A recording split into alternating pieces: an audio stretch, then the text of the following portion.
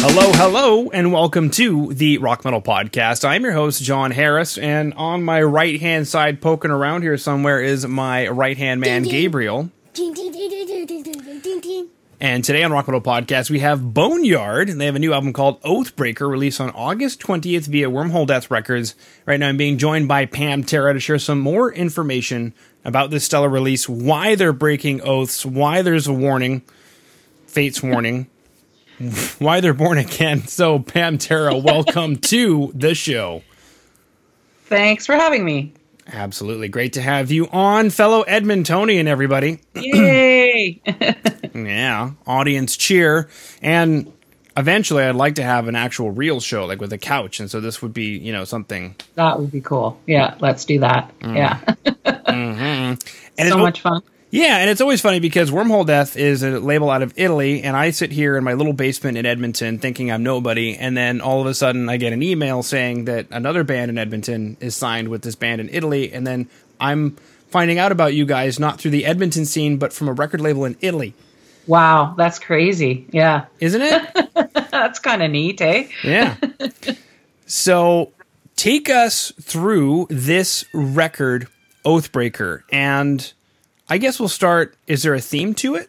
Is there a concept to it? I don't think there's a theme or a concept. I think Oathbreaker just kind of came from the song. So I just thought it was just such a cool song, and just like a cool song name. And I was like, we should name the album Oathbreaker after the song. Mm-hmm. So I just thought it would be kind of a neat thing.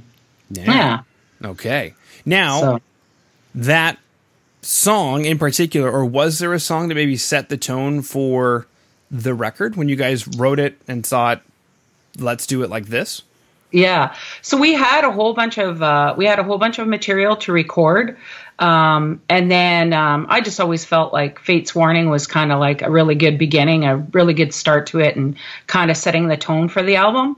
I don't think we had anything in particular, a theme or anything like that. I think all the songs are all just kind of different, and I just really like that they're all a little bit more diverse. Some, heavy, slow, different types of, and just to try and make it interesting and not sound all the same. Mm-hmm. Yeah. Okay. And then, because this album came out quasi-pandemic, I know how that's been going here in Edmonton. Have you guys been able to test this out on crowds at all, this album? Yeah, so we did have our first, what happened with our CD is that when we went into the studio, we didn't have a guitar player. We were missing a guitar player. So we had a really good friend, Grant Terapaki, who actually performed on the album. And so we did release it in October. We released it ourselves as independent. And then Wormhole Death just kind of is going, re-released it just recently. So then we were looking for a guitar player. So it took a little bit of time to find the right person. Mm-hmm. And we found Gary Ursulak, and he joined in June. So then, we did a couple of festivals. We did the Shocker Fest, and we did Schwab Fest, which are outdoor festivals here around Edmonton. And we had our first CD release party. It was like almost 6 months later. So we had that at Shakers, and that was just a couple of weeks ago, and it turned out really awesome. A lot of people came down, and we sold, lots of CDs and stuff. So we're just really excited to keep playing. We're playing next weekend as well with Light in the Black over at the Rendezvous Pub. Mm-hmm. And just trying to get out. I think it's still kind of a tough time with COVID, and also Alberta being the way that we are, that, I'm hoping as we go along, things will open up and more people can come out to shows, and we can, shop, play it around a little bit more. I love playing live. So. Mm-hmm. Absolutely. Yeah. And for those who are interested in the show schedule and upcoming shows, in today's show notes is the band's website, boneyardrocks.ca. So check out our site. Yep, and at boneyardrocks.ca, you should have all the links necessary to keep in touch with the band and find out when they are playing their next show, which I'm sure is going to be hopefully soon. Yeah. Awesome. Now, something you mentioned there was going into the studio without a guitar player. Take us through that. How did you guys write the songs? What did the songs sound like? What do the demos sound like? What's going on? So we went in with some demos, and they were pretty horrible. And poor Cam McLeod was just like, I can't even hear this. Like, it was, It was pretty. They were pretty rotten, basically. So I'm not going to lie there. We thought that we had our shit together, and we are going to go in there, and it was all going to go smoothly, but unfortunately it didn't. So we had an idea mostly of what the song sounded like. So Dennis, our bass player, who actually wrote quite a bit of the riffs and quite a bit of the songs, actually played rhythm guitar on it. As well as me. And so we did some changes. Some of the songs we have been playing live for a couple years, so they were okay, like some of the older ones. And then we changed some things up, and some magic happened in the studio. We had some magic stuff going on.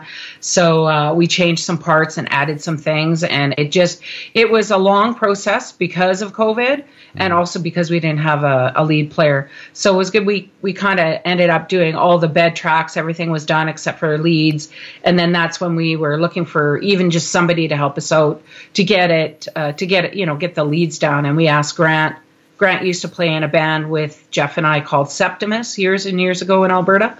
And so he was able to come on board, and he was amazing. He wrote amazing stuff for it. I'm so happy he did such a great job. So, but he just wasn't, we were bugging him constantly, join the band, but he just didn't feel like, he was up to joining another band. So he was in another band at the time. So we just kept looking for somebody. And so it was a little bit difficult going through that way. And it was a learning experience. I don't think I'd ever do it again. Like, I think I'm going to have it together next time and be like, let's have a nice demo that you can hear and you know what you're doing. Right. Yeah. Well, one of my, devil's advocate questions, I guess, was going to be, why not wait until something came along further? But so much has happened as a result of you guys taking a gamble almost. Right. Yeah, for sure. And I think a lot of the songs sound the way they do because of that. And I think there was a lot of tension, and there was a lot of learning. And I think that is actually ingrained into the Oathbreaker album. So I just feel like you can hear that. You can hear that tension, and you can hear that, so I just thought it was good. It added to it. Yeah. Okay. Well, make sure to do that again. Yeah. So that right. Maybe not that way. Get it baked into the next album. Now, the other thing you mentioned too was you guys are like, we're going to do it ourselves. We're going to release a CD. And then Wormhole came along. So did you guys shop out the CD? Yeah. So actually, we did a lot of our own promotion. We actually, I think it was like a person from a radio station heard our stuff and said, hey, listen, I've been listening to your album, and I think you need to contact Wormhole. And so we're like, oh, okay. And so we just sent it along, and then they contacted us and said, listen, we really love the album. We know that you've released it, but we want to re-release it and have a small contract, and the contract's just for the Oathbreaker album. And then they helped us. The first two videos I did myself. During COVID, I learned about video making and all the editing software and all that fun stuff. I was like really excited to work on it. And then Wormhole Death helped with the Gone video, which they just released, which is a lyric video. Okay. Yeah. Awesome. So then it's working out. You're happy. Yeah. Okay. Yeah, I think the actual video was the re-release was October, and it was like the 20th, and our CD release was the 21st, so that's exciting. And they're actually we're redoing the album, and it's getting sent out. So the release date is November, I think it's the 19th, and then it's getting sent out to some like crazy awesome places like Europe and Japan, and they're going to send some out to the States and stuff like that, and just see what happens from there, right? Yeah. Yeah. Okay. When you say redoing, you mean like you re-recorded it, remixed it? No, they actually just repackaged it. Oh, repackaged. Okay. Yeah. Cool. All right. What else is there to chat about? Is there anything that you wanted to chat about in particular that you wanted us to know? I mean, maybe take us through the artwork. So the artwork, which I totally love, was done by Tom Bagley. He's in Calgary from a band called Forbidden Dimension. And if you know Forbidden Dimension, do you? Do you know them, John? No, I don't. Oh, yeah. They he does all their posters and all their artwork, and he's just an amazing artist. And so we contacted him originally to do our logo of we call her Misty Bone. So we originally did, so she's our logo, and then we contacted him to do the album. We were like, hey, can you put Misty on a pile of bones pointing at you? And, we kind of just gave him a little bit of direction, and he made an amazing album cover. I love the colors of it, and I think it really stands out. So, yeah, really excited with that. So check out Forbidden Dimension and Tom Bagley, because he's got some, just like say, crazy artwork. So yeah, I wanted to mention that we've been working on an actual video, like a story video for the song Evil Ways. Okay. So we did all the shooting, and I'm just up to the editing portion right now, and so hoping that'll come out in the next couple of months, and depending on how much time I have to get her going, and but it was really fun, so we're excited for that. And we're also going to have a CD release in Calgary. I think it's going to be in November, and we've just I think it's the 27th. We're still locking down the dates and who else will be there. It's at Burns in Calgary. Okay, beautiful. Yeah.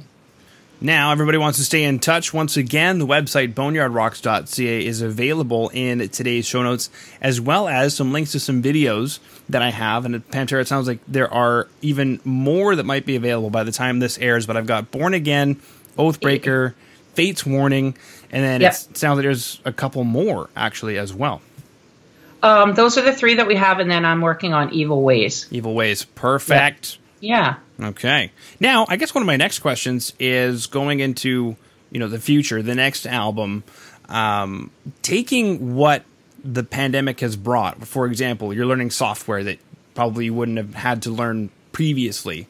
Are you going to take some of that stuff into the next process, do you think? Oh, I think so. I definitely loved making the videos. I had so much fun that way. I think we're definitely taking all the stuff that we learned from recording last time and using it for writing songs. And we've been writing songs. We have so many on the back burner. It's just like we're trying to still do Oathbreaker at this time and then write songs at the same time. So we're slowly, getting the songs down, but we're super excited to record again and get new stuff out. And so, it's because we've been working on it, since I think May of 2019 is when we went in the studio. Mm-hmm. So we've been working on these songs, and we're like, let's write some new stuff. So we're excited for that. Yeah. Anything you can say about the new material just yet? Well, we have a new guitar player, Gary Ursulak, so I'm really excited. I think it's going to go even further. I just hope it's better. That's all I can hope for, is that as we go along, that our songs improve and that they get better. So, and I think they will. I'm really excited for the future, and I hope COVID could just, and that'd be great. Mm-hmm. It would be great. Yeah. So poor musicians, and it's just that time. Yes. A lot of things we could say about Alberta with regard to that particular situation. Yeah. Cool. So far we've chatted about recording in the studio quasi without a guitar player, and then bringing someone in and looking for a guitar player, and then signing to Wormhole Death. Actually, that's a really interesting question. Was it easier to look for a guitar player when you had a record on a record contract?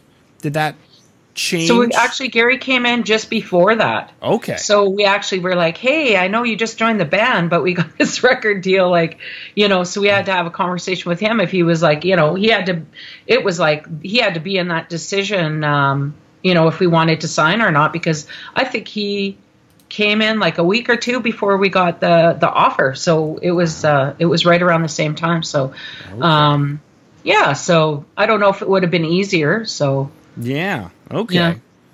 Huh.